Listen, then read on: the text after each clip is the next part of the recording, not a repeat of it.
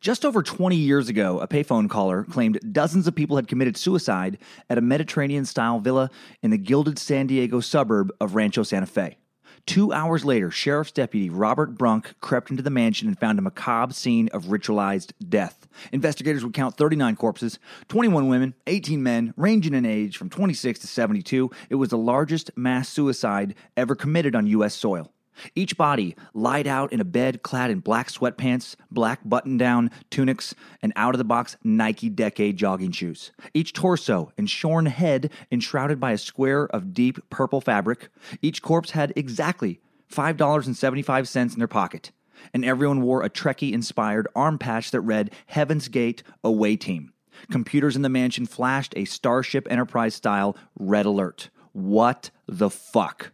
How did this happen? Why did they do it? What led 39 people to kill themselves in a desperate attempt to board a spaceship?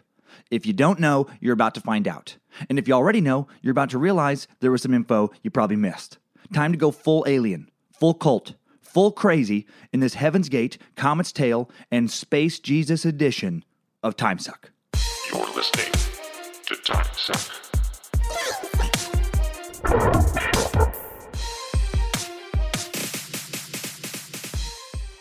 Hail Nimrod and happy Monday, you deeply inquisitive sucky McSuckfaces. What's up, person who actually enjoys a little learning, you weirdo? Why don't you just read a tabloid and gossip about the reality story flavor of the month, huh? Why aren't you doing that? Why don't you just listen to some news network talking heads vomit up some preformed narratives designed less to inform you and more to sell commercials by playing to a specific target demographic? What the fuck is wrong with you? Let your eyes gloss over already and give up on life. Get in line. Do what you're told. No? All right, it's your life, I guess. Keep listening if you want. I'm Dan Cummins, a.k.a. the Suckmaster, a.k.a. Master Sucker, a.k.a. Lord Suck, a.k.a. Sir Sucks-a-Lot, a.k.a. Ruler of the Third Kingdom, Prophet of Nimrod, and all the other weird and hilarious shit you guys call me when you send in your emails and messages. I love it. Today's episode is a wild ride, as you would expect with the suicide cult. Appreciating you letting work wait a bit to listen to it. Huge thanks to the Lily Willies. I almost called you the Lily Willies. That would be interesting. Huge thanks to the Lily twins, Sarah and Rebecca Reba, OG members of the Bojangles research team, for fucking crushing the initial research of this episode. So nice when I'm doing my own digging to know it matches up with what somebody else has found. Somebody else I trust. So nice to be presented with awesome angles to expand on and great info I may have never found on my own. You two killed it. Thanks for all the emails, too. Holy shit, you guys have been firing those emails in. I really thought I was going to catch up this week, but my travel schedule has been exhausting. Opening up for Brian Regan all over down south, and I know I didn't mention that anywhere, and here's why. My shows with Brian are the only ones I don't advertise, and I love him so much. He's such a funny dude, such a great dude, and I don't advertise because out of respect to his audience and to him, I do a super clean show, like the cleanest of clean shows, which if you've ever seen me live, not normally the case. I like to get some filth in there. I personally enjoy the filth very much. So I just don't want anyone coming out to see me and then be disappointed that they didn't see the normal, kind of R-rated show that I typically do. So that's the only reason I don't mention it. I only do a few weekends a year with him. And again, he's one of my favorite people in comedy. So fun to watch him do his thing. And I learned something about stand-up each time I'm with him. But anyway, so I wasn't able to get back to the emails yet again. It's like this fucking game. I got back to some of them, but not all the ones I wanted to, because we were doing a different city each night, trying to keep my research going. The suck just continues. Right? Never gives up. I love it. And you guys, thank you so much with your ratings too, which is also keeping me busy. You know, you guys have been fucking me up with those iTunes ratings. Like the Salem Witch Trial bonus episode, the 900 review bonus episode. It just came out like 10 days ago, and now we're already over 1,000 reviews. You guys are trying to fucking kill me. So the suck will suck itself for the 1,000 review bonus episode, not this coming Friday, but Friday, October 6th. I'm going on a little family trip this week, and I just can't get it done in time. So it'll be 1 week delayed. Sorry about that. But on the 6th, some extra Friday suck with the history of Time Suck itself, the history of me. And the night before the 6th, I'll be doing the first live Time Suck show in the Hollywood Improv in Hollywood, California on the night of October 5th. So I think there's a few tickets left.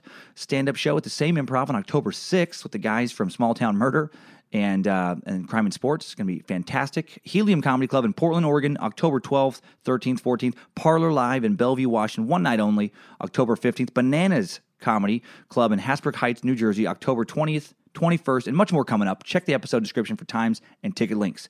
updates to previous episodes, and sneak peek at next week's episode at the end of this podcast, all aboard Heaven's Gate right now.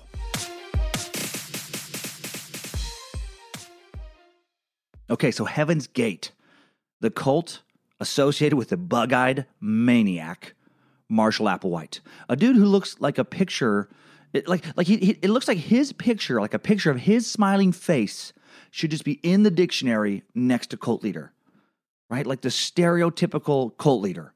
I actually had a bumper sticker of his face on my truck in college with the words "all aboard" next to it.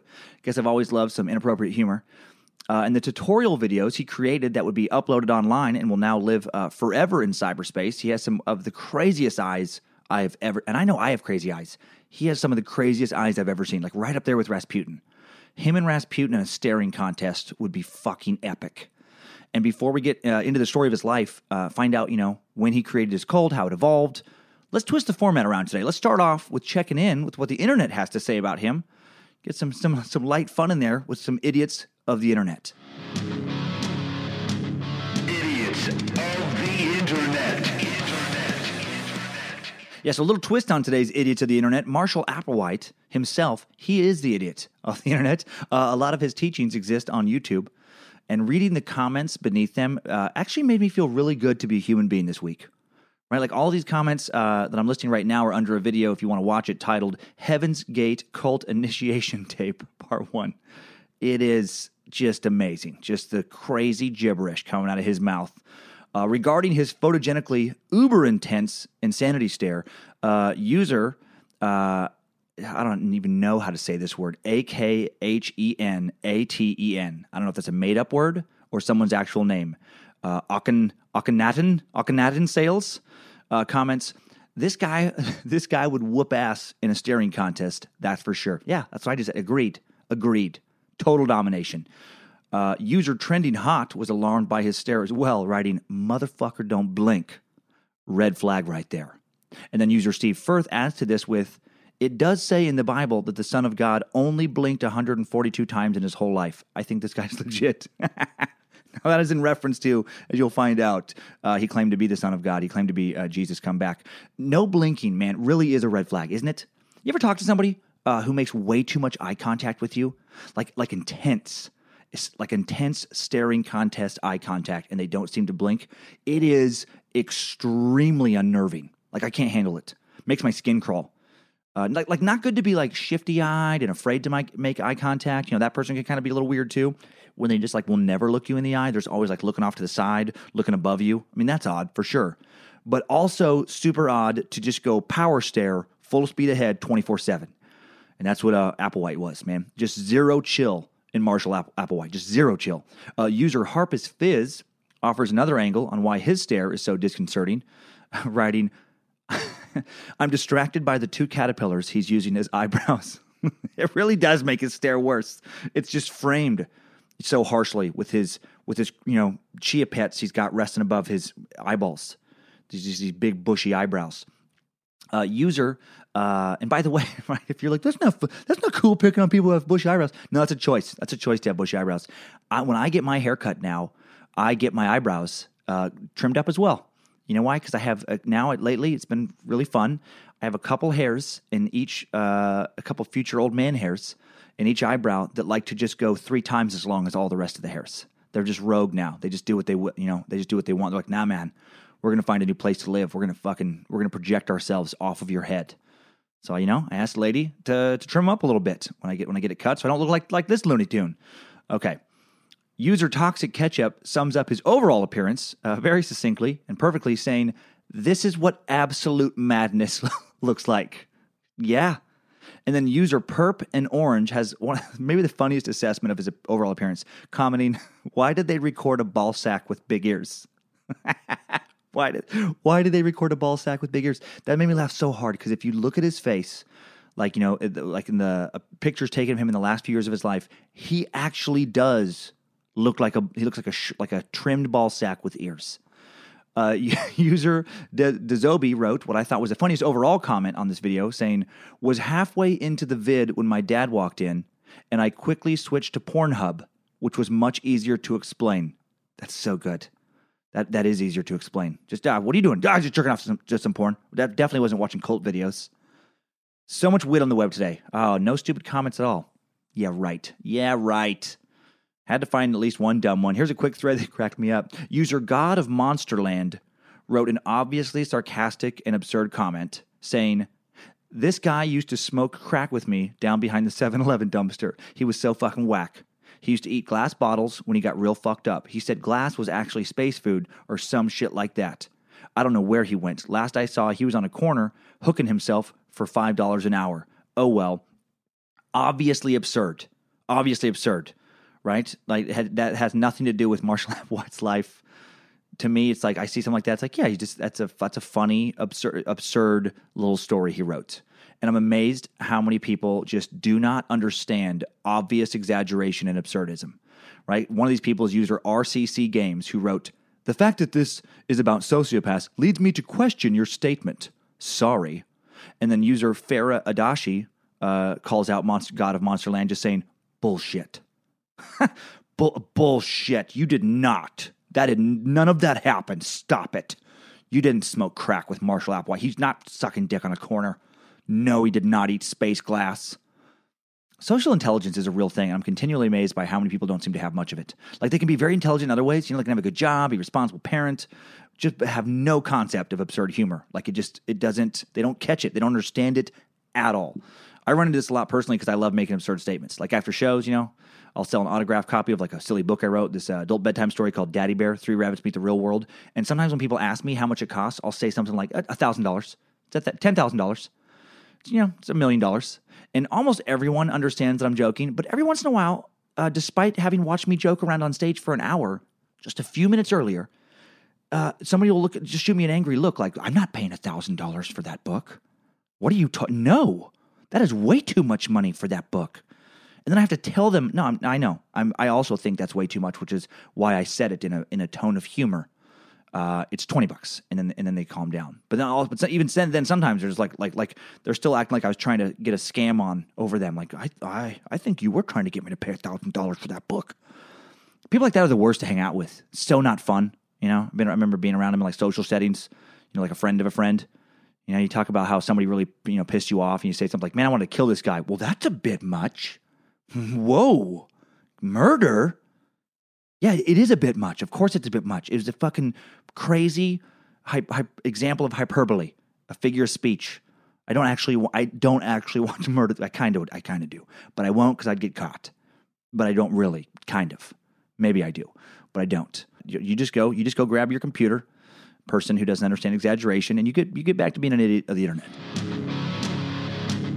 Idiots of the internet. Okay, so now we've had a little bit of fun at Marshall's expense. Let's learn why it's okay to mock him. Let's learn a lot about this guy. Did he always seem crazy? Was he just born a wild-eyed, human ranting and raving about UFOs? Did he just pop out of his mom's vagina like he's kicked off the staring contest, second one? Yeah, UFOs. Jesus, come back. No, he had a pretty ho-hum start to life, as most cult leaders seem to have had. And let's check in with it. Let's examine it. Let's start at the beginning with the Time Suck timeline. Strap on those boots, soldier. We're marching down a Time Suck timeline. Marshall Herff Applewhite Jr. was born... What a name. Marshall Herff Applewhite Jr. was born on May 17th, 1931. Damn it. We share the same birthday. My birthday is May 17th. And we both have crazy eyes. And we're both fascinated with religion. No, there may be a cult in my future. Hail Nimrod! There is a cult right now, the cult of the curious. There's definitely a cult in Marshall's future. Marshall was born in Spur, Texas, a little town of about 2,000 people back in 1931, and around 1,000 now. Son of a bitch. We're both born in tiny towns. I do not like how much I have in common with this wackadoodle so far. In addition to Marshall being from Spur, former drag racer and member of the Motorsports Hall of Fame, Raymond Beadle is from Spur, as is screenwriter Aaron Latham, the man who wrote Urban Cowboy. John Travolta's character in that movie is from Spur. Red McCombs, a sports mogul who owned both the San Antonio Spurs and the NFL's Minnesota Vikings, is from Spur. A lot of people coming out of this little town. Spur is 73 miles from Lubbock. It's at the forefront of America's tiny house revolution. guys. Seriously. That's what their website claims. Spur has 70 lots for sale right now where you can move your tiny house, your prefabricated tiny house, onto this little tiny lot. You know, it's a pre-made home, about 600 square feet is what a tiny house is. And you can live a tiny life in a tiny Texas town. So if not being able to move around much when you're at home and then not having many places to go when you leave home sounds like your cup of tea, then you get your ass to Spur, okay? Marshall grew up in a normal-sized house from all I can tell. He had 2 older sisters, Louise and Jane, and a brother who was 9 years younger, John. And Applewhite's father was a Presbyterian minister who started new churches and moved from place to place in Texas about every 3 years. So I guess he didn't stay in Spur for too long. God damn it. I also left my hometown in Riggins, Idaho after a few years. But I came back. I came back to Riggins. Marshall did not go back to Spur. Okay. Still getting a little irritated with how similar we are. After bouncing around a few other small South Texas towns, Marshall ended up in Corpus Christi by the time he was in high school, a coastal Texas city whose name is Latin for Body of Christ. So, you know, fairly religious place. A lot of famous people from Corpus Christi, including actress Eva Longoria, Lou Diamond Phillips. Oh, Lou Diamond Phillips, man. There's some of my childhood. Jose Chavez in Young Guns, baby. Young Guns. Shot down in a blaze of glory. Take me now, but know the truth. I'm going out in a blaze of glory. Lord, I never drew first, but I drew first blood. I'm no one's son. Call me Young Gun. Classic Bon Jovi, sporting a rock-hard respection right now. That was Bon Jovi when I liked him before he was fucking showing up in sitcoms. While attending high school, Marshall began to shift focus from religion to music. When he was a little kid, he wanted to be a preacher like his dad, and now he wanted to sing. He joined the school choir like all future cult members do. It's uncanny. Charles Manson, Jim Jones, David Koresh, Marshall Applewhite, all former choir members. So if choir people have always skeeved you out a little bit, well, you know what? You were right to be skeeved out. You always trust your gut. No, there's no association between cult members and choir, but that would be fantastic if there was. 1950, at age 19, Applewhite enrolls in Austin College and pursues a degree in music, and also at his father's urging, studies pre-theology, which I didn't understand at first. According to literature I found on other universities' websites, a scholastic emphasis in pre-theology prepares students to enter professional schools of religion, like divinity schools, seminaries, theological schools. Just get you all warmed up. These professional schools prepare the student for a variety of careers such as ministry, religious education, religious work with youth and others. And a student in this program, you know, also declares a separate major. I thought for a second pre-theology was going to be like studying things that happened before there was religion, like previous to theology existing. But I guess that wouldn't make a lot of sense, right? Like before religion, there wasn't civilization. You know, what would you study? Just a bunch of dudes in a room just saying stuff like, so people just grunted and made fire and ate raw meat as far as we know. We don't have any records, so it's hard to say. Anyone else have anything to add to the pre-theology discussion today? Do you think people farted in the days before theology? Yeah, that's fair. That's good. I don't see why not. But we don't have any records, so it's hard to say. What about dance? Do you think people danced in the days before theology? Sure. I think probably. But again, we don't have any records of anything, so it's hard to say. What about masturbation? Do you think people jerking it in the days before theology? That's blasphemy. Absolutely not. 1954, Applewhite ended up graduating with a degree in voice and education. He was drafted into the U.S. Army. He was stationed in Salzburg, Austria, and then White Sands, New Mexico, and he became a Signal Corps instructor. Now, the Signal Corps is the military's communication division. According to the Army's own website, they automate, transmit, and receive voice and data information to keep the Army informed and ready to respond. Now, during the Korean War, communications largely revolved around radio transmission, so I'm guessing that's what he worked on.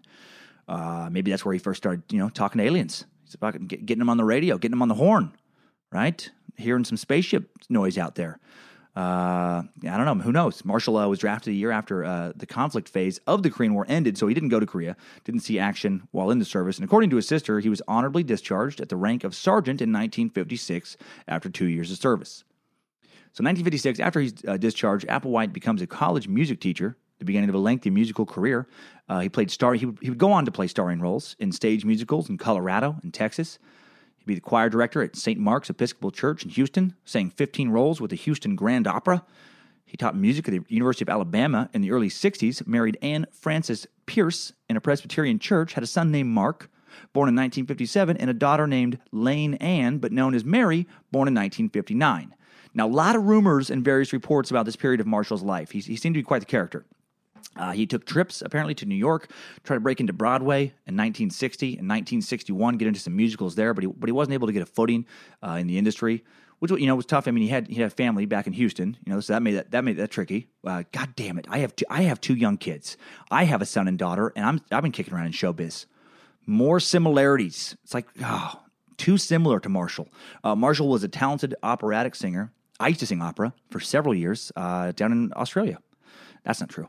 No, I wish that was true right now. What a weird thing, just all of a sudden, just nobody knew that for 2 years I was on the opera circuit in Australia.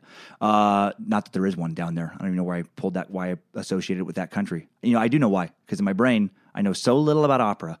When I think of opera, I think of the Sydney Opera House. I'm pretty sure that's a real place.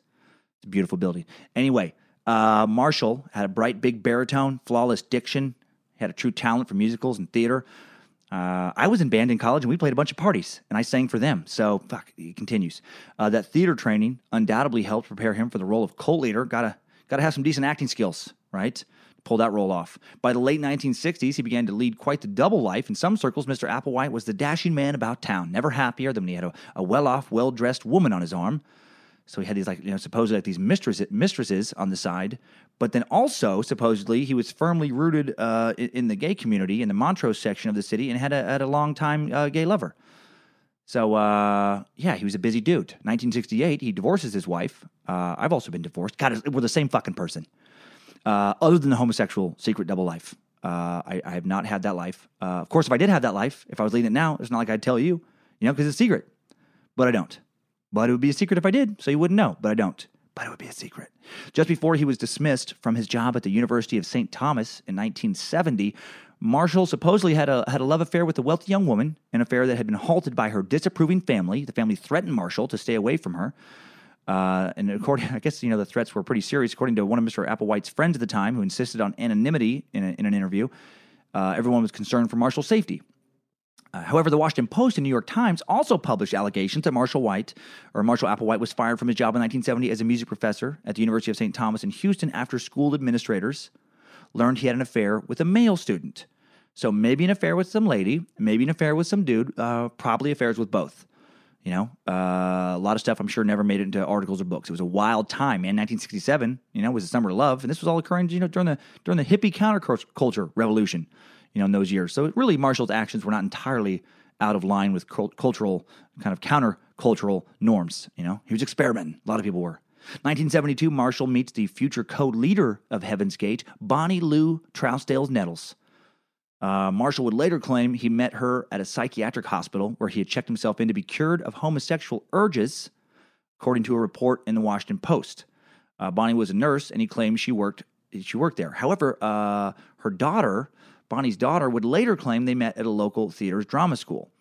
Marshall supposedly did spend time in a psychiatric facility, depressed, ashamed, and suddenly hearing voices. Applewhite had asked to be cured of his homosexual desires, according to James Lewis, the author of a book on UFO cults. There we go. Robert Balch, sociologist at the University of Montana and a Heaven's Gate expert, said that Marshall confided to at least one of his lovers his longing for a meaningful platonic relationship where he could develop his full potential without sexual entanglements. His desire for a life devoid of sexual urges would resurface strongly later in his Heaven's Gate teachings, as we'll find out. Now, before we move on with Marshall, let's dig a little bit into the backstory of Bonnie Nettles, this character, the co-creator. Bonnie was born into a Baptist home on August 29, 1927 in Houston, Texas. After high school, she moved away from religion, studied to become a nurse, did become a nurse, married businessman Joseph Siegel Nettles in December 1949, with whom she had 4 kids. And then she meets Marshall either shortly or before she starts going through her divorce with Joseph. According to the New York Times, her marriage had been deteriorating due to her new obsession with the occult. She began to chart the stars, dabbling in astrology, began holding seances. I watched a Heaven's Gate documentary when her daughter Terry talked about how her mom would take her out into the backyard when she was 14, and they'd study the stars together, and her mom would openly hope that the aliens would come pick them up that night and take them far away. She also came to believe that a 19th century monk named Brother Francis began to frequently speak to her and was giving her instructions. You know, so pretty standard mom shit. God, Teresa, my mom is driving me crazy too. She will not give me any space. I think she read my diary the other day. She's convinced that me and Mark are having sex. How are things going with your mom? Oh, my mom has been driving me so crazy too. She's been talking a lot lately to the spirit of dead brother Francis and spending so much time in the backyard waiting to get picked up by a flying saucer. It's so embarrassing. Moms, huh? God, that kind of shit would lead to divorce, wouldn't it? Even though I myself have been divorced, I don't treat divorce lightly. I don't think it should be your go-to move when things get rocky in a relationship. You know, if you're having money problems or if you lost sexual interest in your partner or your partner suddenly just annoys the fuck out of you, you think you'd be happier with a neighbor lady or some dude at work, you know, don't just go for that right away. Get some counseling. Man, give the marriage a chance. Give reconciliation a real shot before you split, especially if there's kids involved. I can speak from experience and say that divorce, when there is kids involved, no matter how amicable it may be on the surface, is a motherfucker. However, if your spouse is suddenly under the impression that a dead monk is telling her how to make her life decisions, and she refuses to take medication, and she's waiting for aliens, and she refuses to realize all of this is completely batshit insane, you may want to part ways, you know, before Brother Francis tells her to give away all your money, or kidnap your kids, or, you know, cut your throat in your sleep. So anyway, so back to Bonnie and Marshall's meeting. 1972, you know, Applewhite meets Bonnie Nettles, an astrologer and nurse, somewhere. They meet somewhere, and they really hit it off. And I guess they felt like they'd known each other all of their lives, and then they decided that their, you know, friendship actually went back even further than their lives and went back to previous incarnations. Bonnie completes an astrology chart on Marshall and feels that his chart is very special. You have a very special star chart, unlike any chart she'd ever seen. And then Nettles leaves her husband, Joseph, and their 4 kids. And what she doesn't do is have an affair with Marshall. Their relationship would never be sexual. If anything, it was based on a shared agreement to abstain from sex. Marshall became so against sex that at some point after they started their cult a little bit later, I wasn't able to locate a source that said exactly when he did this, but supposedly he took a trip to Mexico City with 6 early followers of his teachings, and they all had themselves surgically castrated to rid themselves of sexual urges. Jesus. Now some articles do say chemical, most say surgical. Chemicals, you know, when you just take kind of like things to suppress your testosterone. Surgical is when you get your nuts whacked off. I don't think they take the sack. I think they just take the testes out of the sack. I don't know what they leave in the sack. I'm not a nut castration surgery expert. But man, how extreme is that? Having your nuts just removed. Strange fact. I found out looking into it a little further, doing some nut research. Getting your nuts whacked off for sure throws off your hormone levels. 95% of testosterone comes from the testes, but it doesn't guarantee an erection-free life. I was surprised by that. Surgical castration, also called an oreoctomy, involves the physical removal of the testicles, which produce 95% of a man's testosterone. However, the small amount still produced by the adrenal glands could be enough to allow some sexual function to remain. According to one study from the 1960s of about 1,000 German sex offenders who'd been castrated, 65% of the men immediately felt their libido plummet. Again, I'm surprised that's not so much higher. You just got your nuts cut off. 18%, though, were able to have sex 20 years later. That is surprising. Based on the small amount of data that exists on this subject, I hope it's a small amount, not a lot of castration studies out there. It appears up to 10% of sexual offenders who are surgically castrated actually do repeat their sexual offense. That is fucking crazy. I wonder if Marshall still got boners after the surgery. That would drive you, mad. That would drive you insane. Just, well, would you look at this? Look at it. Look down there. Look at it. How is this happening? How is this happening? This is the work of the devil. This is Satan's boner. Damn you, devil, and your devil wood. Well, nutless boners or not, Marshall and Bonnie developed a friendship and then a partnership in what was called the Christian Art Center, where they offered classes in religion, art, and music.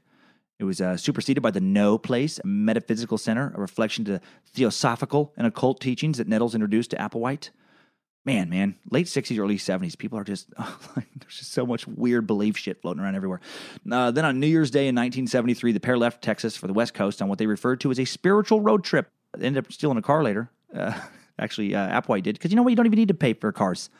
Not all the time, not when you're on a mission from God. And before we dive into the bonkers thoughts they had on this road trip, let's check in with today's sponsor. Time Suck Today is brought to you by Felipe Esparza's first HBO one-hour comedy special, Translate This, debuting on HBO on Saturday, September 30th at 10 p.m. Now, the special features unconventional riffs on the immigrant experience, life's everyday battles. Felipe is a fantastic comic and a cool dude who I've known for many years, met several times. He was always a fun dude to hang out with and always just genuinely a funny guy. He was the winner of Last Comic Standing in 2010.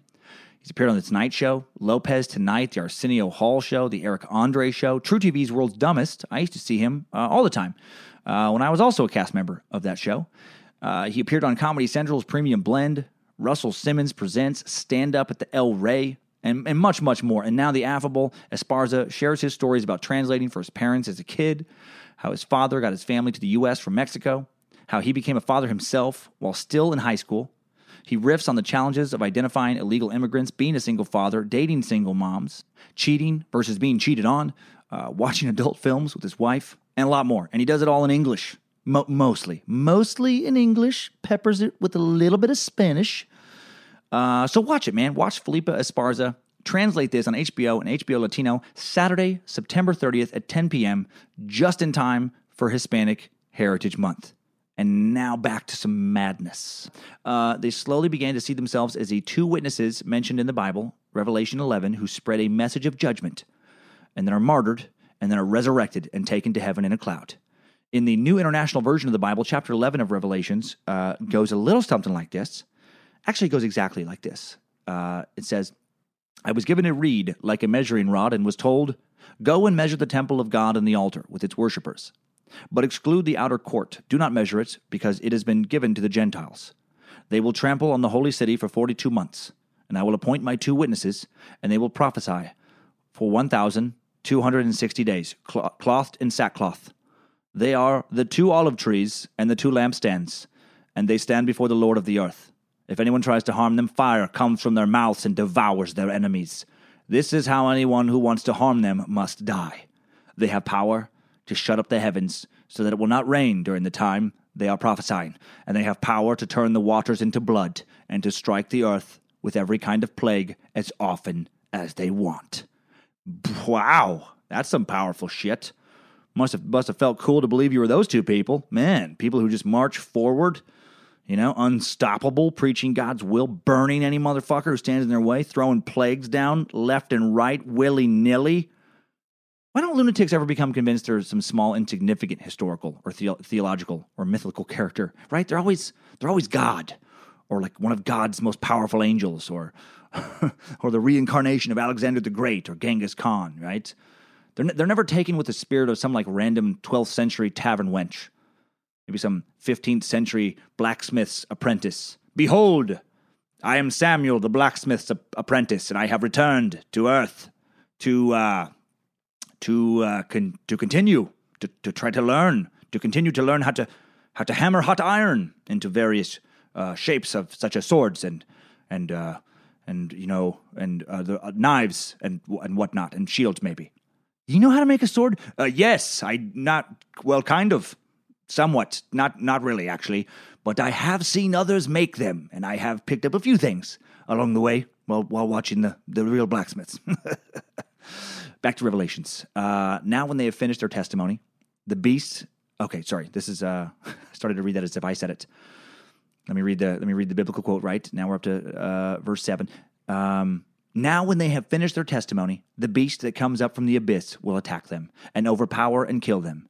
Their bodies will lie in the public square of the great city, which is figuratively called Sodom in Egypt, where also their Lord was crucified.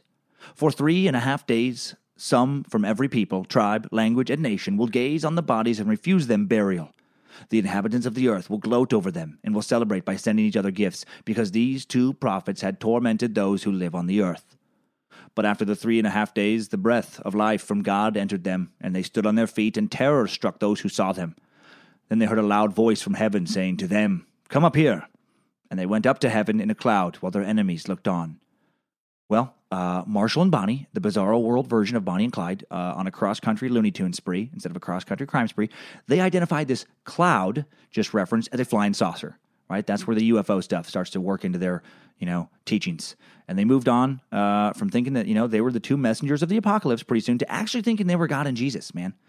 They just keep kicking it up.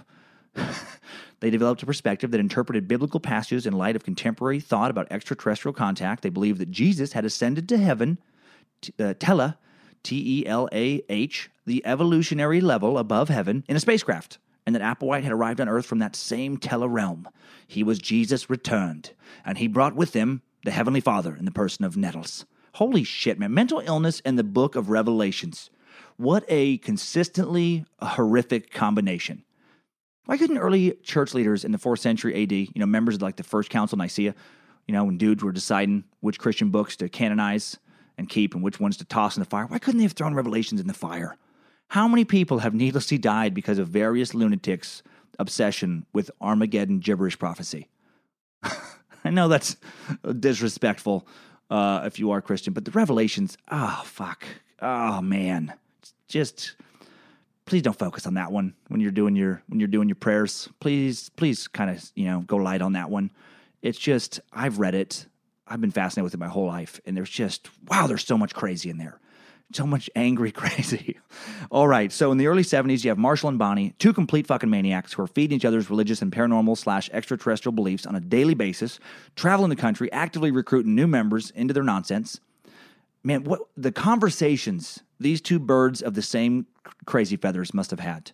If you could just listen in the car, these two driving, and just, Marshall, I just realized that you weren't born. No, you arrived on a spacecraft and then inhabited this physical container.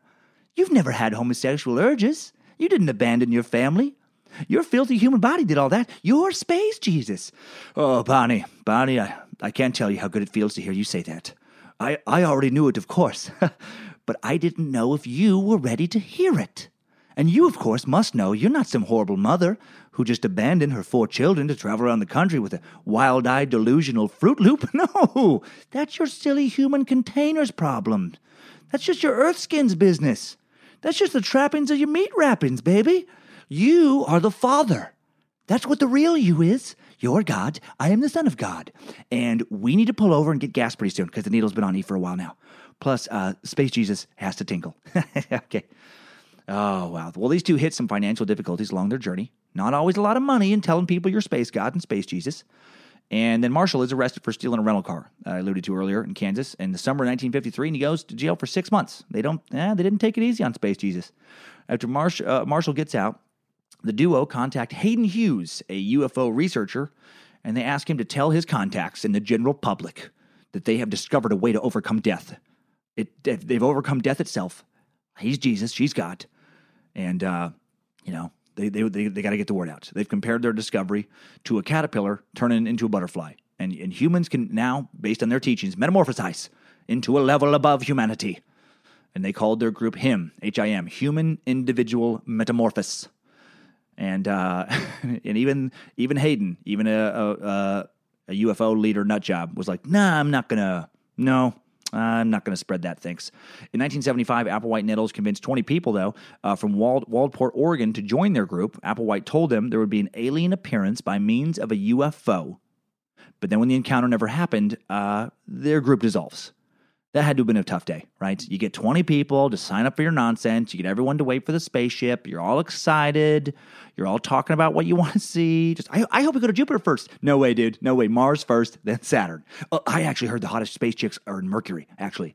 The gravity there gives them the best curves. This is going to be intense. And then pretty soon it's, hey, man, where are they? We've been here a while. You said they'd be here at 10 p.m. Yes, I did say 10 p.m. Yes, I did. But if you were paying attention, clearly inferred 10 p.m. Hawaii time. 10 p.m. on Hawaii is what I meant. So, we got a few more hours. No way. You said Pacific time. I heard you. No, you misheard me. I said 10 o'clock across the Pacific. That's where you heard the Pacific part. Okay? Okay? And then a couple more hours go by, and then it's, all right, assholes, we've been waiting a whole fucking day. I need to go beg my old boss back at Sears to give him my job back, all right? Looks like instead of traveling goddamn galaxy, I'm going to be selling not quite professional grade, but pretty solid power tools for the typical home construction enthusiast again. Fuck. By the fall of 1975, Marshall and Bonnie had changed their names to Bo and Peep because they're insane. And incredibly, Bo and Peep are able to recruit new followers. Oh, man. They began gathering followers in the Los Angeles, California area, and they set out on a tour that took them north to Oregon. They went back there. I'm guessing avoided their previous contacts who they let down with the UFO sighting thing. Went eastward to Chicago. Bo and Peep would then change their names again pretty quickly, probably because they got made fun of a lot, to Doe and T, notes in the musical scale. Just, hey guys, important cult announcement to make. Everyone gather around. It's come to our attention that the names Bo and Peep remind a lot of people of the nursery rhyme, Little Bo Peep. Heard there's been a lot of snickering and giggling, and so we've landed on some new names. We will now be referred to as Doe and T. In other news, please do not refer to our haircuts as bowl cuts. I don't think that does it justice. I'd like to refer to them as a dodo. That's all, just a dodo.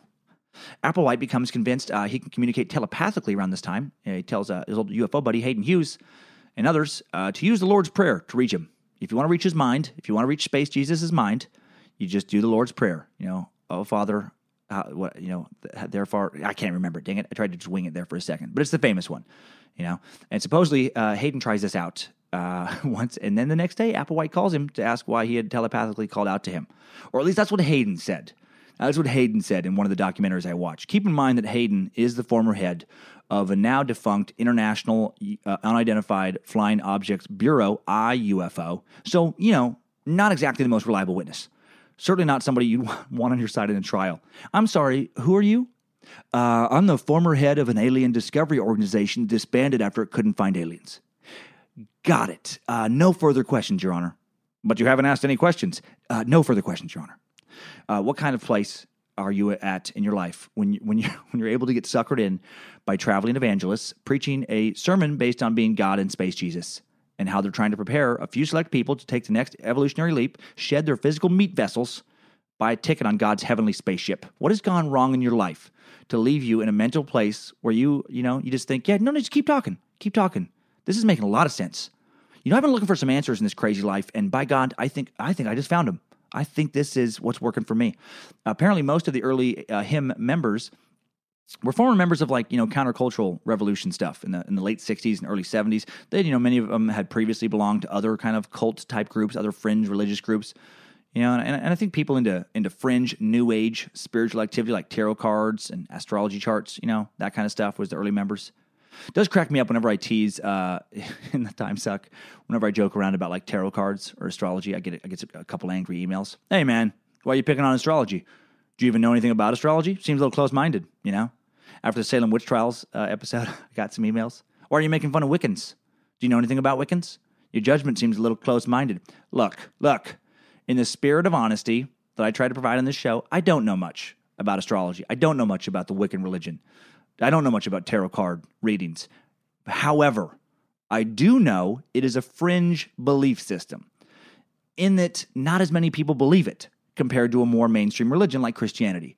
Right? I don't know if it's more or less spiritually legitimate than a major, more accepted form of religion or spirituality. Faith is totally subjective. I mean, honestly, when I read Revelations, it seems as insane to me as anything that the Heaven's Gate cult people were into. But I do know that far less people practice it. And I also know that the more marginalized a belief system is, it's less and less likely that a mainstream average member of society is going to give it a shot. Right? Like Christianity has its, even if you're, Christian, I know a lot of my listeners are Christian, and that, we've totally agreed to disagree, and I like how cool you guys are, and I try to be, I know I joke around, but I do respect that you get to believe what you want.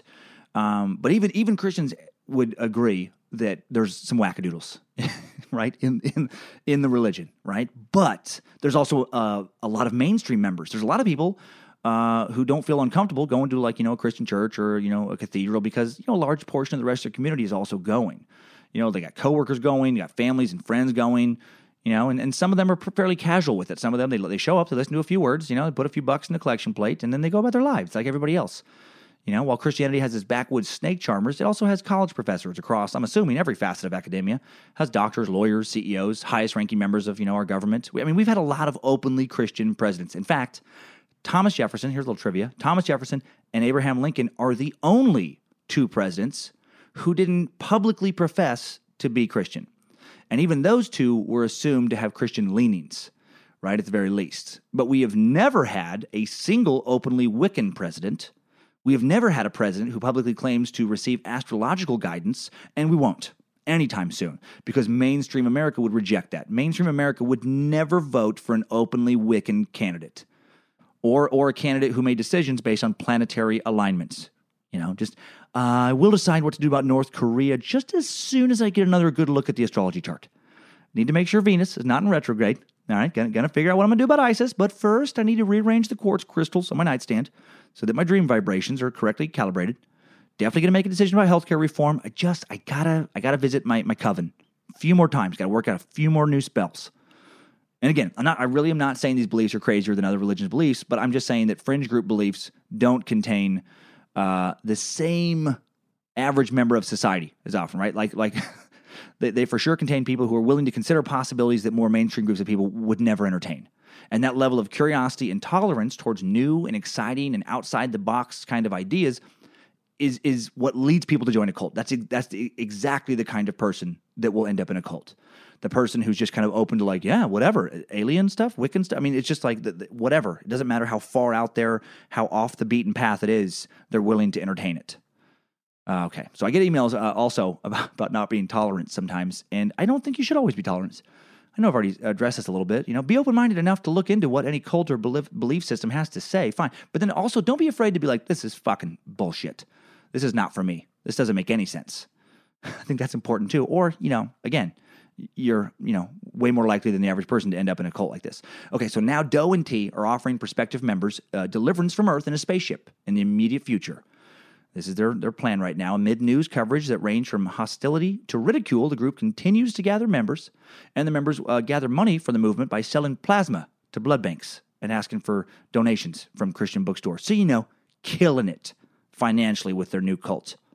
Yes, we have a spot reserved for you on the spaceship, but we're a little low on funds, waiting for the spaceship to get close enough to board, so we're going to need you to sell some of your blood for $10. And then in 1975, a wealthy Chicago land developer quits his business, leaves his wife, and joins the group, giving them a whole shitload of money. Ho-ho! Jackpot! A rich sucker. That's exactly what every cult needs, right? Devoted followers are great and all, but too many of those poor followers is going to bring down the whole ship. Can't buy matching tracksuits, spend all day talking about space Jesus, and about what worlds you're going to explore once you get on the ship, without some Benjamins flowing into the cult cash box from time to time. That's what I need. I mean, you guys are great. I'm glad you guys all listen. But if I can get one of you to give me $1 million to keep the suck going, well, then you're going to get what you want, Mr. Millionaire. The early group ballooned to about 60 or 70 people, caravanned around the U.S., staying at campgrounds and places they determined to be good energy states like Colorado. And apparently old Doe and T, old Bo and Peep, old Tweedledee and Tweedlefuckface kept dangling this carrot of an upcoming metamorphosis in front of the faithful. Just, any day now, and we'll head to the spaceship. Any day we're going to get the word. One former cult member recalled another cult member openly buying toothpaste, only buying toothpaste in those tiny little travel size tubes because she assumed, that she wouldn't need a big tube because they were taken off. Any day now. Much like the later Heaven's Gate incarnation, the members of him all began to dress alike and also androgynously. Everyone had the same, kind of bowl haircut situation. Sexuality completely suppressed. Individuality completely suppressed. In 1976, Bonnie Nettles, a.k.a. T, a.k.a. Madam Ding Dong, announced the doors to the next level were now closed, and the group stopped recruiting new members. Began to concentrate on their teachings just to their followers. Guessing the bank accounts were looking good, and they were just tired of trying to convince more people to abandon their families, friends, careers, sex lives, follow them around looking for a spaceship. It's got to be a tough sell. 1977, group receives a windfall in the form of a large inheritance received by one of its members. Praise Space Jesus. They had to have moments after they closed off the membership doors when they were like, are you sure it was a good idea to kind of just stop getting them? I mean, these guys are great, but we're not exactly killing it at the plasma centers. In the early 80s, the group starts to lose recruits, tired of waiting to hop on Jesus' spaceship. I love that that's a real thing that happened. Followers, started taking off. Just what are you mad about, Jamal? I'm tired of waiting to get on Jesus' spaceship. I'm not a mental health expert, but if you ever feel like you're just sick to death of waiting to get on board Jesus' spaceship, you are completely out of your mind. You need to leave your compound and you need to walk straight to a mental health facility. And before we march on, I want to explain exactly what these followers are being taught at this time in a little more detail. Marshall Applewhite, a.k.a. Doe, a.k.a. Captain Banana Brains, he stated that the extraterrestrial mind that once resided in Jesus' body is now in his body. They're teaching everybody that 2,000 years ago, a group of extraterrestrials came down to Earth from the kingdom of heaven, the next level. One of these was Doe. Doe was given instructions by T, his female companion, whom he referred to as his heavenly father. Doe then left his body behind, transported to Earth in a spaceship, and incarnated, moved into a human body, that of Jesus Christ. That's how Jesus got here. And then a second group of extraterrestrials returned to Earth, all right, starting in the 1920s, or I guess came to Earth. I don't know if they were back once. It's a little confusing, their teachings, because they're so all over the fucking map, and they changed as their group evolved. But a second group is coming to do some other stuff, I guess, in the 1920s. And Doe is the captain of this expedition. Okay, I think I kind of get what they're trying to say at this time. So he comes back, Jesus. He gets crucified, and then he goes back into the spaceship, and then they go back to off their fucking space world, float around in the spaceship for a while. Then they come back in the 20s. They return, and Doe was the captain of this expedition, and T was the admiral. And then they each moved into another human body, but somehow lost track of the rest of the crew. I love it when creators of a religious mythology, they run into a tough kind of piece of creation narrative, and they don't even try to make sense. they just gloss over something that is complete nonsense, right? Like how do you teach that? What were they saying in this meeting? So God and God's Son are almighty, omnipotent beings, and they arrived here 2,000 years ago on their spaceship with important messages for humanity. And humanity received those messages, and Christianity was born. See? That's how that works. And then 60 years ago, Space God and Space Jesus came back, okay? Because after he got crucified, they took off to space. They had to go refuel or something. They had to get some more space stuff taken care of. And then they came back with more messages, okay? Do you follow? But then Space God and Space Jesus lost track of some crew members. They got distracted or something for about 50 years. Because listen, even Space Jesus makes mistakes. He's got a lot on his mind. He's got a lot on his space mind. He's thinking about intergalactic navigation, comet trajectories, refueling schedules. Some guy he doesn't like on Jupiter. It's been in his head. He's low on blood sugar. He gets dizzy. Sometimes he can't keep track of stuff. And you lose your crew for 5 decades when that happens. Okay, are we still there? So then, all of the original crew members, those are you guys. Do you follow? And you're the originals, and you have the alien spirits in you, just like I have Jesus' space brain in my head. You have a crew member's space brain in your head, and that's why all of this makes sense. That's why this message resonates with you. Do you get it now? Do you understand now? Okay, who wants some sandwiches? Who wants some egg salad Sammys? Okay. Doe taught that Earth was going to be recycled in the very near future. You find recycling as a global renewing in which life as we know it would be wiped away and then would start anew. In one of his later Heaven's Gate initiation tapes, which you can find on YouTube again, he talks about this recycling. And let's just see from the horse's mouth, from the crazy horse's mouth. Let's see what he has to say. Intelligent human beings should realize that everything has their cycle. They have their season. They have their beginning. They have their end. They have cycles. We're not saying that planet Earth is coming to an end. We're saying that planet Earth is about to be refurbished, spaded under, and have another chance to serve as a garden for another human civilization. Come on, dummy, wake up. If you're intelligent, you'll believe everything I'm saying right now. Oh my God. I love the logic leaps cult leaders always make. You know how the earth has seasons, right? And you know that nature works in cycles, right? Well, the earth itself is about to be completely recycled, and all human life upon it will be wiped clean. That's logical, right? No, motherfucker, it's not. It's not right. It reminds me of like some brief sales training I had, rather manipulation training years ago. When I briefly worked as a physical trainer, 24 Hour Fitness, yes, at one point I was actually in great shape, and they were training us to sell training packages, and part of that training was to get people in the habit of saying yes to simple, obvious questions, because it was proven if you get people in the habit of saying yes, it would increase the odds they would then later say yes to a question that had like, financial significance, like a purchasing question. Like basically like, you want to be healthy. I mean, you want to be healthy, right? I mean, you think it's important to take care of yourself, right? You see the value of exercise, right? Well, you understand that having an expert help you accomplish something is more effective than just trying to figure it out yourself, right? You see the value in training, right? You want this $1,200 training sessions package, right? It's just gross manipulation disguised as a sales technique, and he's clearly using it there. Maybe unaware that he's consciously doing that, but he's doing it. By 1982, Doe and T and their teachings have become known enough to inspire a movie, The Mysterious Two, about two aliens who visit the Earth in an effort to enlist converts to travel the universe with them. The two aliens were based on Marshall and Bonnie. If you find like this on YouTube, this maybe some people mistakenly think that Marshall Applewhite and Bonnie were inspired by the movie, but no, they actually were known by 1982 already, and the movie was inspired off of them. And then the cult hits another bump in the road when T gets brain cancer. In 1983, she has one eye removed in an attempt to emulate her new prophet, Bojangles, three-legged, one-eyed pit bull and prophet of T's new god, Nimrod. Hail Nimrod! And the puppy stomping begins, and the sacrifices made to appease Nimrod begin. But Nimrod is not appeased, and the cancer continues to spread. All right, the Bojangles Nimrod stuff didn't happen, but she really did lose an eye to brain cancer, and then she died in June of 1985 in Dallas, Texas. And her death seemed to contradict the group's teachings. Up until T's death, they actually believed that they would be able to take their physical body with them to space. Like they would just actively kind of walk on or be beamed up by the spaceship. Just come pick them up. But Applewhite was, he had to do some smooth talking, and then he was able to explain and justify her moving on ahead of the group, cross out a few sections of his pamphlets he'd been working on, write in a few new added rules here and there, probably tricky.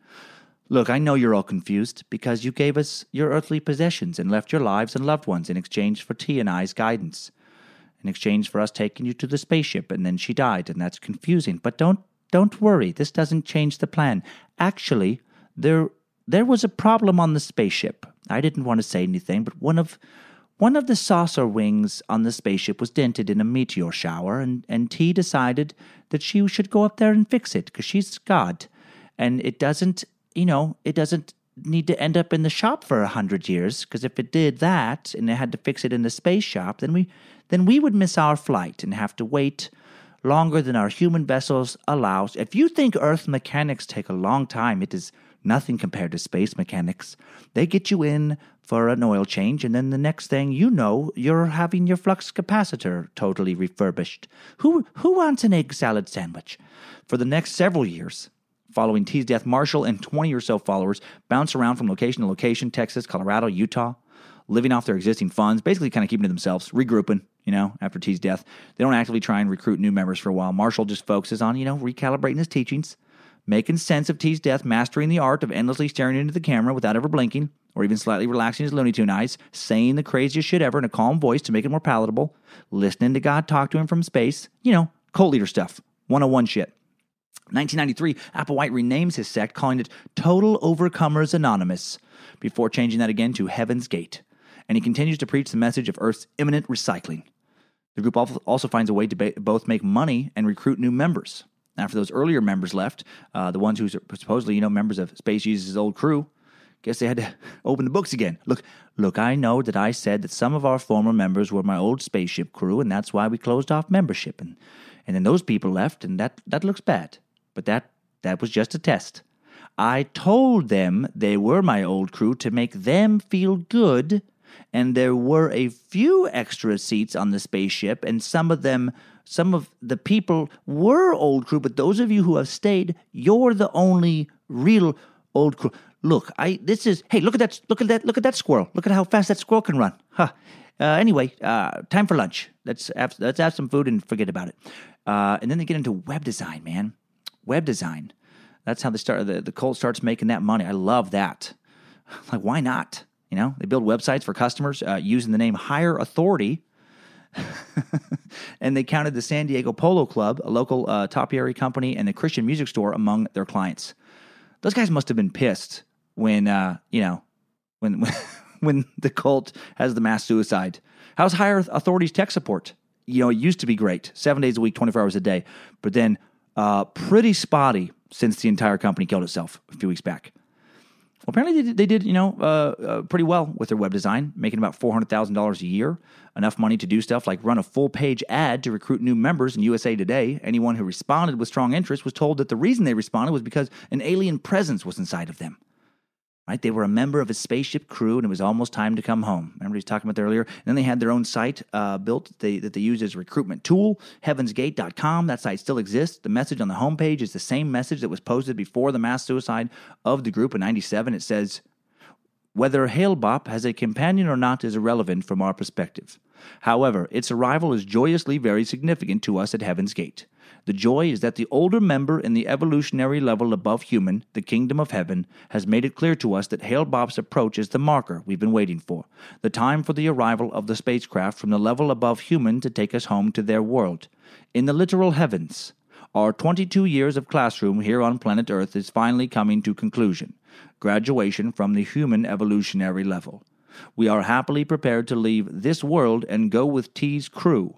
If you study the material on this website, you will hopefully understand our joy and what our purpose here on Earth has been. You may even find your boarding pass to leave with us during this brief window. We are so very thankful that we have been recipients of this opportunity to prepare for membership in the kingdom and to experience the boundless caring and nurturing."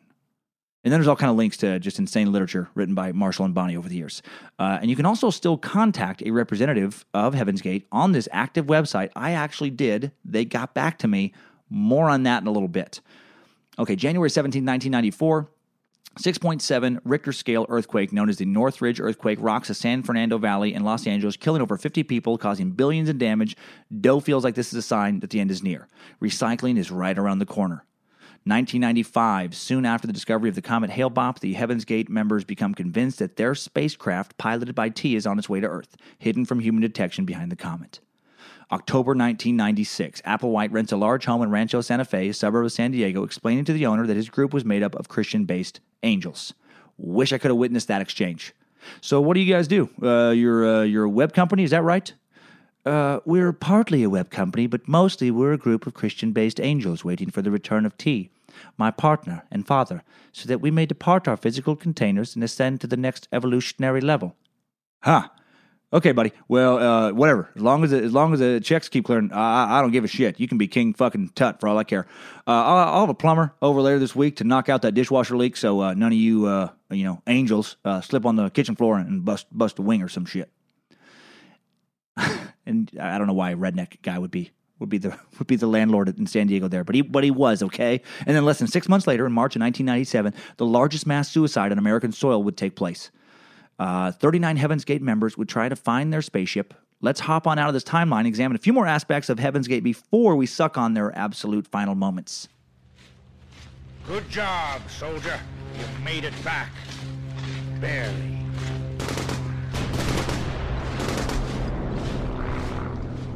So what I kept wondering as I'm researching all this, who were the other members of this group? Well, let's look at some brief bios.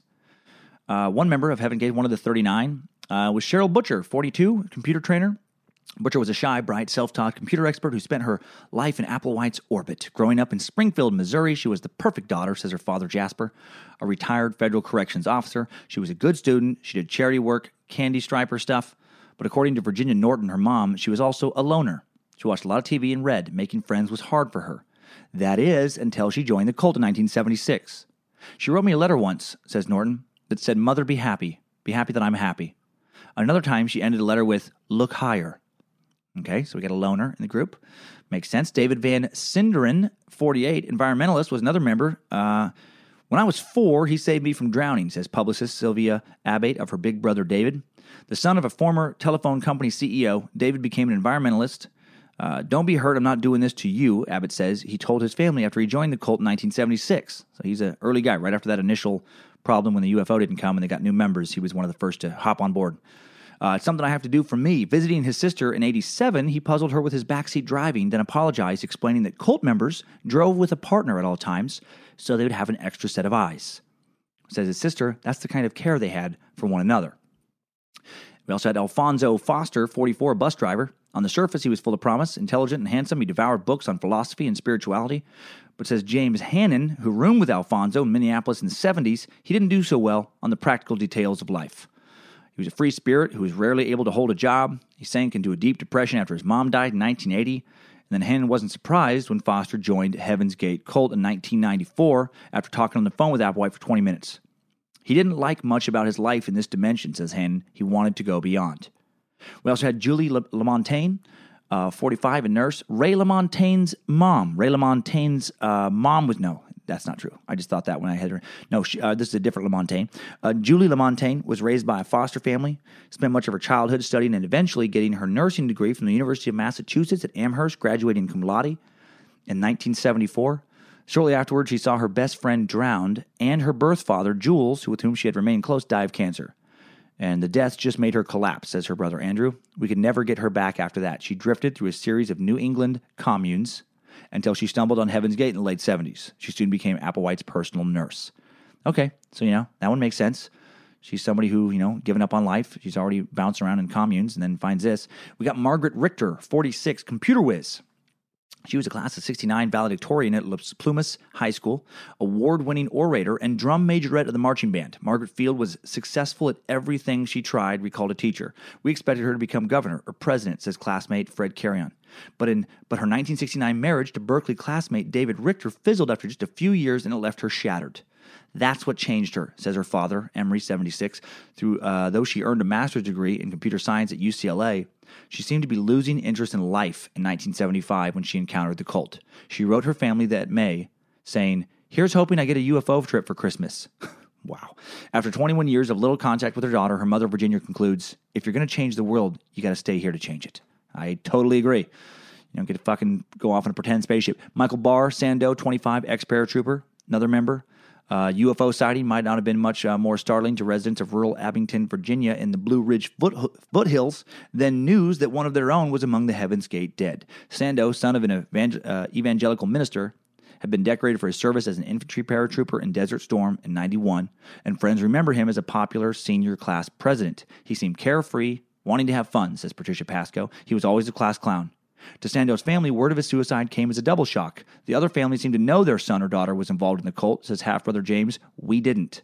And the list goes on, man. Members were artists, medical assistants, accomplished entrepreneurs, drifters, homemakers, salesmen, spiritual seekers.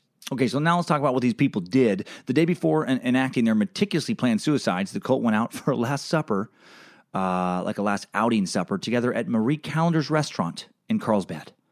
They all ordered the exact same thing, a waiter recalled to the paper. This is with the BBC article.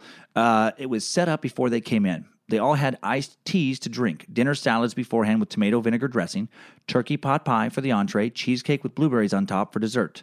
They seemed very nice, very friendly, very polite. No one seemed depressed at all or anything like that. Seriously, Marie Callender's? And you got to order the same thing? You can't go to an awesome steakhouse and get what the fuck you want? Ah, come on. Like, nothing against Marie Callender's. I like some of their pies. I like some of their strawberry pies. It's fine for a family dinner, but last meal, fuck Marie Callender's. Go all out. Get a credit card. Get a credit card specifically for your last meal. Eat the most expensive food you can find. It's not like you're going to have to pay it off later. And I guess also, shortly before the mass suicide, they recorded a bunch of exit videos.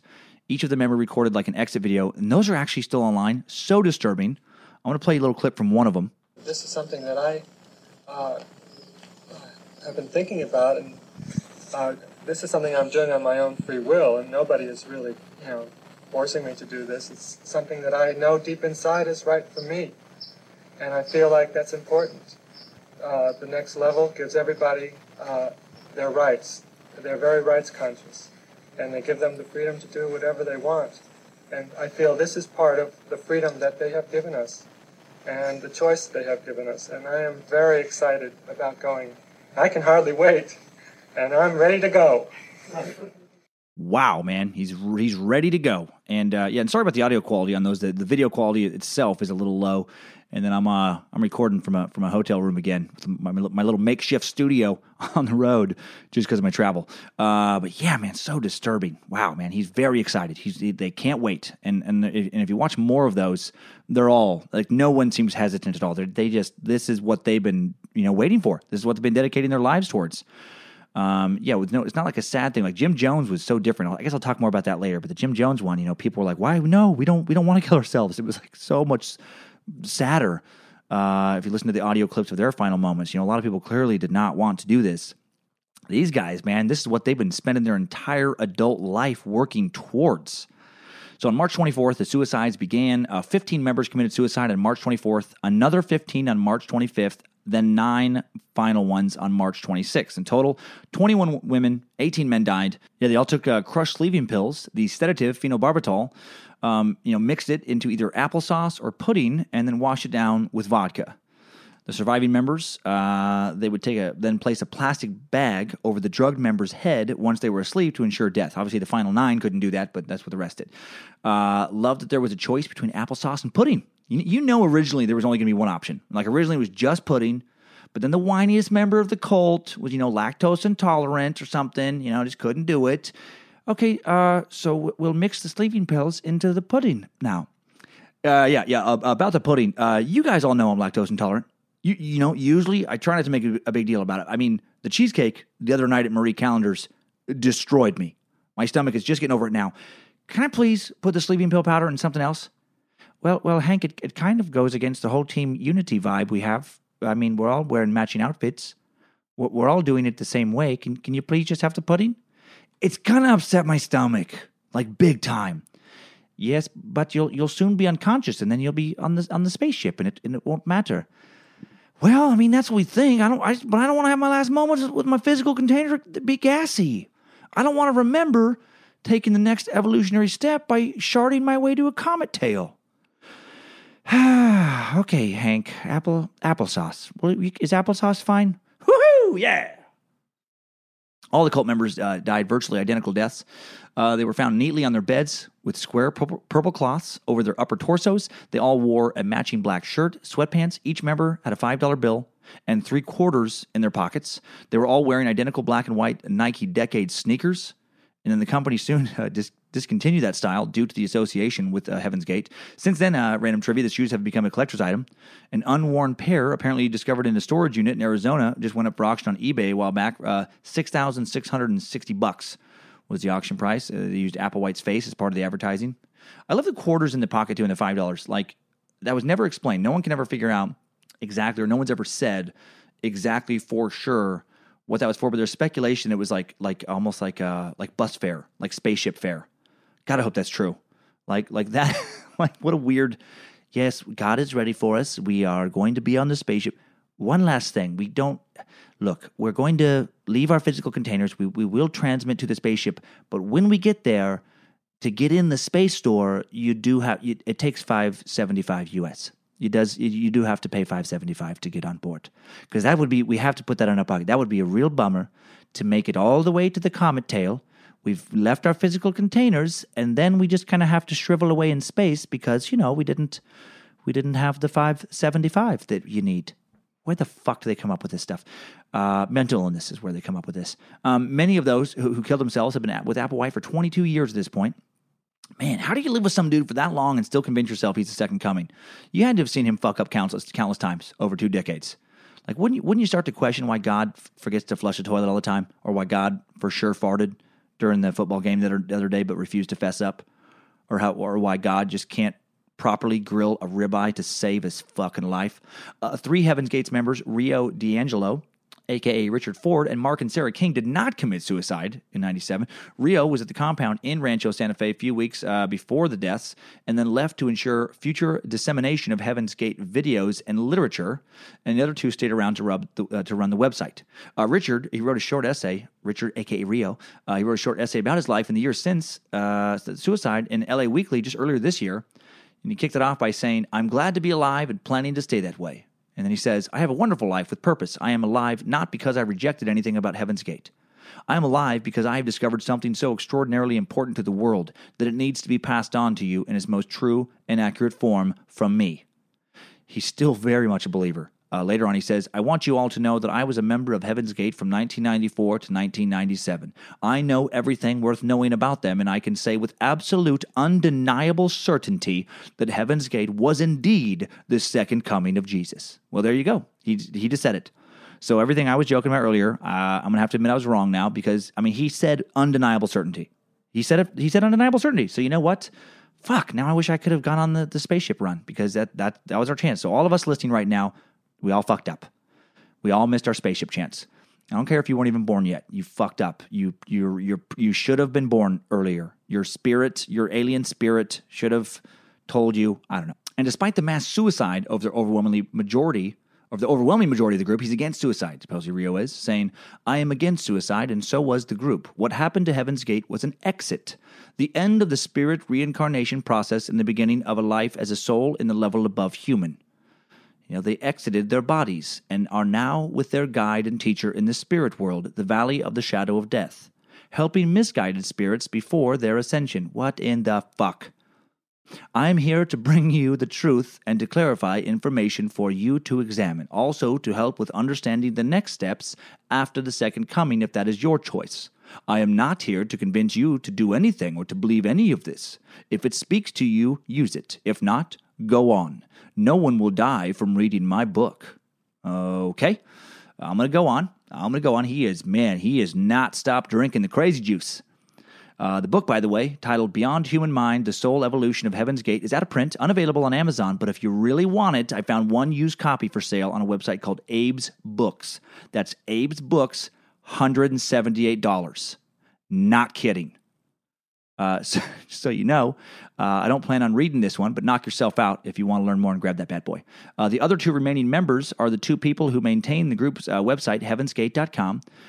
Journalists online are pretty sure their names are Sarah and Mark King and pretty sure they live in Phoenix, but they won't confirm their identities. These two former members did attempt to gain control of the possessions and estate of Heaven's Gate following the 1997 mass suicide, but were unable to do so. The belongings were auctioned off by San Diego County's property division, but they were able to purchase the intellectual property of the group, the website, manuscripts, artwork, computers, patches, bearing the group's logo, etc., for $2,000. And you can still contact them via the website. You can still email them at rep@heavensgate.com. rep@heavensgate.com, and I did. And within 24 hours, they got back to me. On September 20th, 8:39 p.m. Pacific Time, I wrote in saying, Hello, I find it very frustrating that I can't join Doe and T on the next level. Why won't our holy ship return when there are so many of us who I know still want to leave this planet and evolve before it's recycled? I am already celibate and care not for the frivolous and vapid rewards of this world. I am ready. I promise I am. How can I help? And what can I do to prove my readiness to shed this physical container and advance my spiritual evolution? Also, in the meantime, I am skilled in web design and can help maintain the site if you need help or would like to update to a WordPress site. Respectfully yours, Reverend Dr. Daniel Cummins, Esquire. Yeah, I laid it on pretty thick. I'm not celibate. I don't know shit about web design, but I did hear back. And when I did, I was positively giddy. They responded at nearly 1 a.m. the following morning, the morning of the 21st, saying, We are powerless to do anything about this. We have to wait like you do. We will keep you in mind for the other offers you have made. Well, that's good. So I may hear from them in the future. I couldn't stop here. I wrote back at just before 11 a.m. on the 21st. I kicked it up a notch. And I said, Thank you for your response. I understand your position. For myself, I have decided to attempt the leap to the kingdom of God on December 16th, 2018, when Comet 46P, Wirtanen, will be less than 8 million miles from Earth. I understand you have to stay. I understand many may doubt my ability to make it to the evolutionary level above human in the kingdom of God. Let me help your continued efforts after I am gone. I have no family I am close with, no children, but thanks to my mother, who shed her own physical container on November 14th, 2011, I do have several real estate holdings in California, 2 rental buildings, one with 8 units in the Koreatown neighborhood of Los Angeles, and one with 4 units in the Larchmont neighborhood. I myself live in a 3-bedroom home in Bellevue, Washington. Based on recent tax data and rudimentary market analysis, the combined value of these dwellings is a conservative $6.5 million. I would like to leave these possessions and what savings I have with Heaven's Gate when I pass and leave my lower forces behind. I meditated throughout the night and feel that Doe spoke to me from the next level. I now believe it blasphemous for myself to deny his transmission. Please instruct me on how to proceed with my earthly belongings. I want to leave everything behind and be taken to my father's house. I am so grateful that Doe was chosen as a conduit to show me the way and brave enough to heed the word. Respectfully yours, Reverend Dr. Daniel Cummins, Esquire. See, I just wanted to see if they really believed their own teachings or if they were just some deluded con artists, right? Just some manipulators hanging on, waiting for people to give them some more money. I was wanted to see if they were going to take the bait and condone me killing myself in order to give them real estate investments. To their credit, they did not. They wrote back one last time, almost exactly 24 hours later, saying, "Sorry, don't commit suicide for us. No one has transmissions with Doe. You can only communicate in person and other physical means." Okay, respect, remaining Heaven's Gate member. You're not trying to weasel me out of anything. All right, I find this fascinating, man. They're still really committed to the teachings. After all these years, they believe that if you didn't make it to the spaceship with the other members back in 97, you just have to wait for another ship to make its presence known or just die and end up getting recycled when the Earth gets spaded under, in their Armageddon belief. And if you're a true believer, when this spaded under happens, you get to go meet up with Doe and T, finally. Here's what they say about that on their website. "There are souls, some of you here now, who have received a deposit of recognition, and that knowledge finds you desirous of connecting and bonding with the next level. Those who have the deposit of life will believe what we say and know who we are. If they continue in that belief, sustain that life, though the opposing space alien races will do anything to prevent them from nurturing that gift, they will be protected and saved from the approaching recycling and spading under of the civilization. They will have nothing to fear, nor will they know death, even if they lose their human body. That continued belief will one day find them a member in the level above human, in a physical body belonging to the true kingdom of God, the evolutionary level above human, leaving behind this temporal and perishable world for one that is everlasting and non-corruptible. Holy batshit fucking crazy." Wow.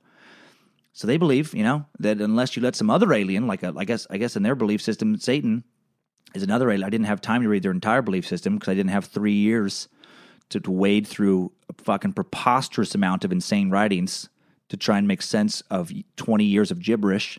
but I think, apparently they believe that there's other, like Satan's, maybe he's another alien. There's just all these competing aliens out there trying to corrupt you. And there's the one good aliens, the space Jesus aliens, trying to take you to heaven, which is a real place. Wow. Heaven's Gate felt so different to me than the other two cults explored for Time Suck, Scientology and Jim Jones. Like L. Ron Hubbard with Scientology clearly had a massive ego, and through manipulation and lies built himself a massive fortune, had people worship him, had sex with a variety of young women. I never felt like he bought his own teachings. It was very male egocentric. He was a fiction author who just wrote some more fiction. And that's why I have zero respect for Scientology. It's just like, get the fuck out of here. There's nothing spiritual about any of it. He just was a frustrated author. And he manipulated a bunch of people into thinking he was some godlike figure. I always felt like, he didn't buy any of that stuff he was selling. Jim Jones, him either. He clearly craved control and was also, he wasn't a believer. He started out as a blatant con man with regards to his, fake faith healings. And he actually manipulated over the years Christians into eventually renouncing Christianity and buying into his communist beliefs, ones he'd had since a kid.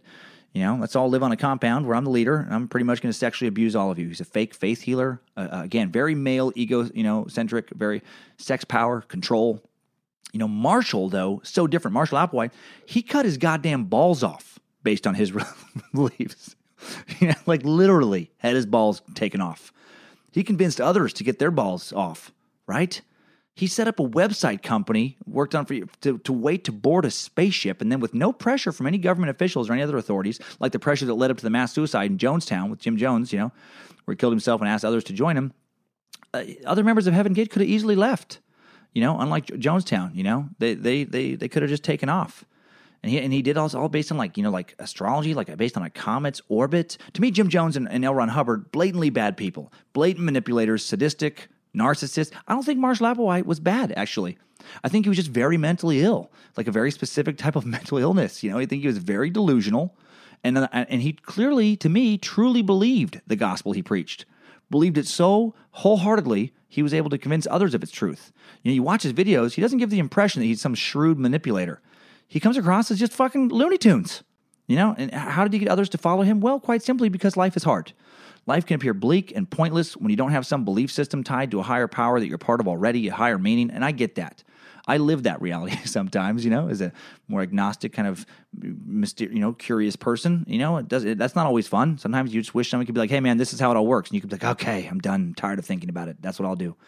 And people, we desperately want to be part of something bigger.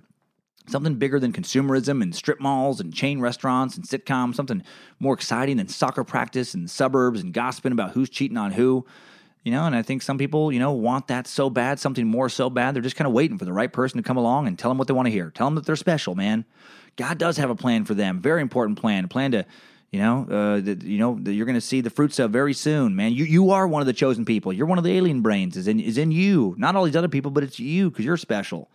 And there's a plan. We're going to leave this mundane world, all its responsibilities. We're going to explore new worlds, man, become capable of doing more stuff. We're going to be more higher evolved than you can even imagine. And then you buy into this plan. You leave your family to join this plan. You say goodbye to your friends, and your life to be part of this mission. And now you've been in it for years. And now he's like, okay, just got the word. We're taking off in March. Join T and the rest of the space crew all aboard.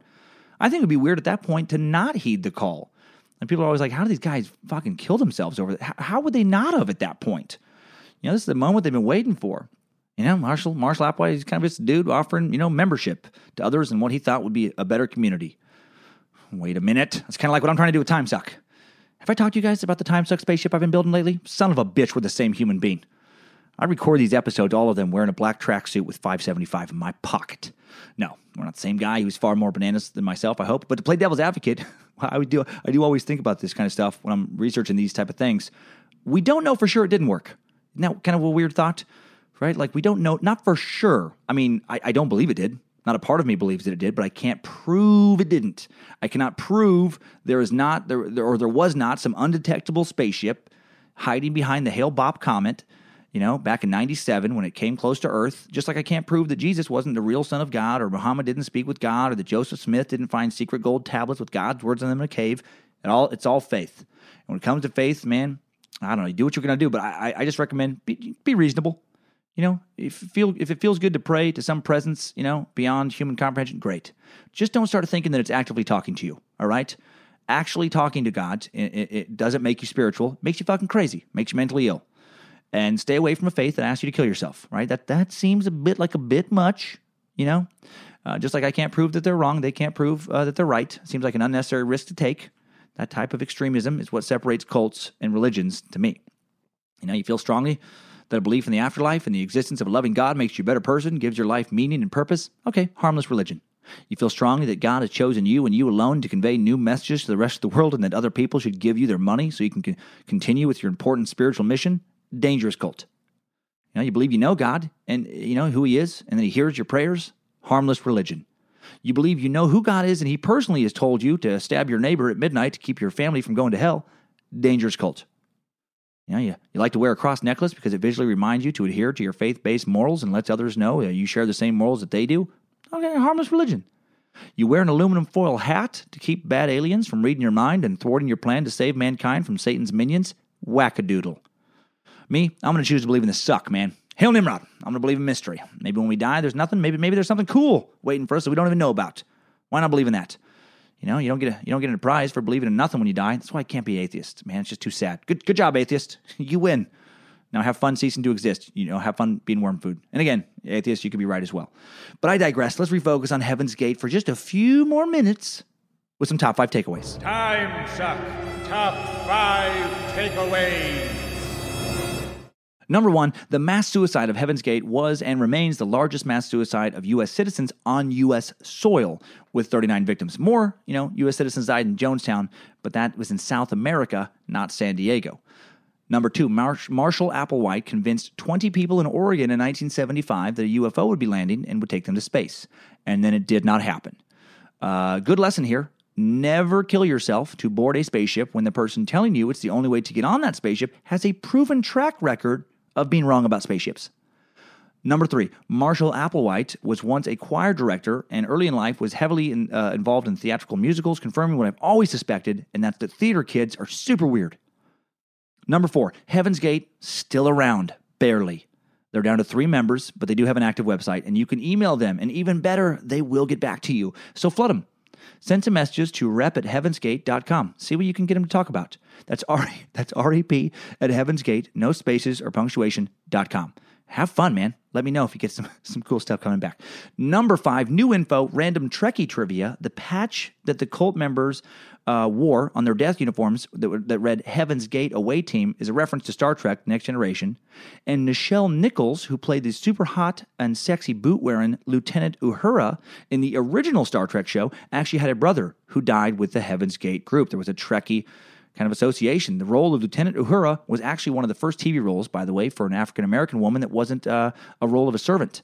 Martin Luther King Jr. himself asked her to stay on the show when she thought for a while about quitting. Before his death, Thomas Nichols had confided to his older sister, Nichelle, that he was awaiting a rendezvous with the comet. Thomas was a longtime member of the cult, and on Larry King Live, his sister said that until their mother died in 1992, she hadn't heard from him in 20 years. Time Suck Top 5 Takeaways. Heaven's Gate has been sucked. So sad if you think too deeply about it, so don't. So don't think too deeply about it. Hope they're on a spaceship, laughing at the rest of us. I really do. Don't think that's the case, but I hope so. Next week on The Suck, Amelia Earhart. What the hell happened to the first female pilot to take a plane across the Atlantic? So many theories have been exhaustively researched regarding her disappearance on July 2nd, 1937, when she flew across the Pacific in an attempt to circumnavigate the globe. Who was this early aviation pioneer? How did she become an American celebrity prior to her disappearance? Why didn't she take her husband's last name as her own during an age, when it was taboo, pretty taboo, not to do so? Her husband, author and publisher George P. Putnam, very successful book publisher actually, would be known in the press as Mr. Earhart. How crazy is that for the times? She was a nurse's aide, helping the American war effort in World War I, a successful author herself, a holder of numerous aviation records back when pilots could literally feel the wind blowing through their hair, which is insane to me, to be out in the open air like that up in a plane. A true American original and another inspiring suck, I'm sure. We're going to examine her life, look into the theories regarding her death, which range from, simply that she crashed into the ocean, to a bunch of crazy stuff, like she flew back to the States and led a new secret life, to being a spy for FDR. All kinds of interesting theories out there. All will be examined on Monday, this next Monday. Special thanks to Time Suckers, Alex, Dane, Jesse Howard, Pat House, everyone else who voted for the Heaven's Gate to be a bonus episode a while back on Instagram, Facebook, and Twitter. I hope you liked this episode. And now let's look back at some previous episodes, and let's look at the show itself with some Time Sucker updates. Get your Time Sucker updates. Time Sucker Andrew Wygand wrote in about the way I talk recently, saying, "Greetings, Suck Commander. I notice that you very often stumble over your words and use the wrong word. I love that it's very often. I guess that's true. I have a very similar problem getting words to come out right. How do you deal with this as a stand-up comedian, where it's so critical to be able to use just the right word, the right inflection, the right timing, etc.? Do you ever find yourself struggling so much with articulation that you lose focus on the act? Has a slip-up ever caused you to blow a punchline? One last question. What is it like to tank on stage? And how do you get over it? Love the show. Keep up the great work. May you suck long. May you suck deep. In the name of Bojangles, Michael motherfucking McDonald, and the spirit of Nimrod's ballsack." Amen. Love it. Love it, Andrew. Well, honestly, I think I'm able to get away with having a mush mouth because it's comedy. Like, I would be torn to shreds if I was a news anchor, for example. And maybe struggling with correct pronunciation actually kind of helped lead to my life in comedy. I know I've always tried to work really hard on pronunciation. Some of my inability to hit words correctly is physical. I'm literally tongue tied. If you lift your tongue, you can see what's called the frenulum underneath. It's that little bit of tissue, like a little divider, kind of right under the center of your tongue, anchors it to the base of your mouth. Well, it varies from person to person on how far back on the tongue it is and how tight it is, how much slack is there. And I physically just have it goes close to the very end of my tongue, and it's pretty tight. So I cannot extend my tongue in ways that many people can. My tongue has very little movement possibilities. Like I can't move it out of my mouth. Some people can touch their nose.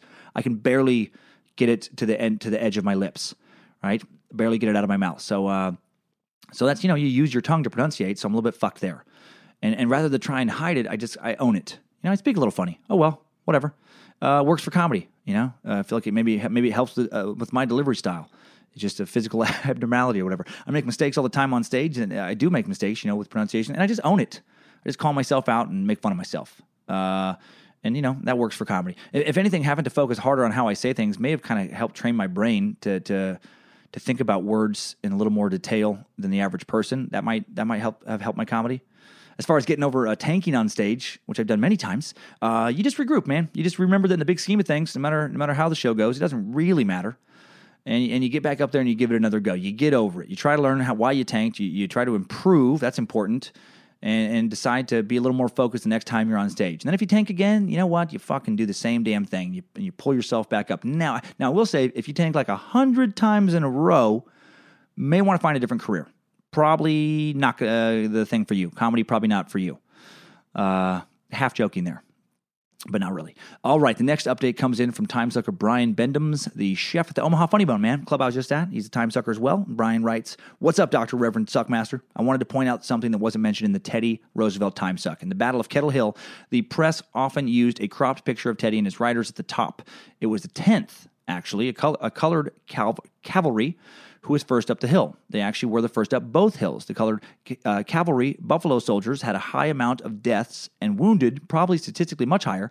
I know Teddy was a badass, but I can't give him all the credit for that hill. The charge to take the hill was started with over 8 minutes of Gatling gun firing, destroying all the Spanish positions at the top while infantry and cavalry snuck up the hill. Keep on sucking." Well, looking into this, Brian does seem to be correct. The Buffalo soldiers, the African-American cavalry, do appear to have been the first up the hill. To be fair to Teddy, though, when the Rough Riders rode up the hill, the fighting wasn't finished, so they were still being shot at. The Buffalo soldiers were supported by the Rough Riders. That did happen. And while this may diminish the level of heroism undertook by Teddy on that day, I just don't think it was still very heroic for him to go there at all. Man, he definitely, for sure, left a cushy political position to go fight for his country. Actively fight. I include this update, though, to remind us all how tricky historical research really is, kind of on all these things, on all these things.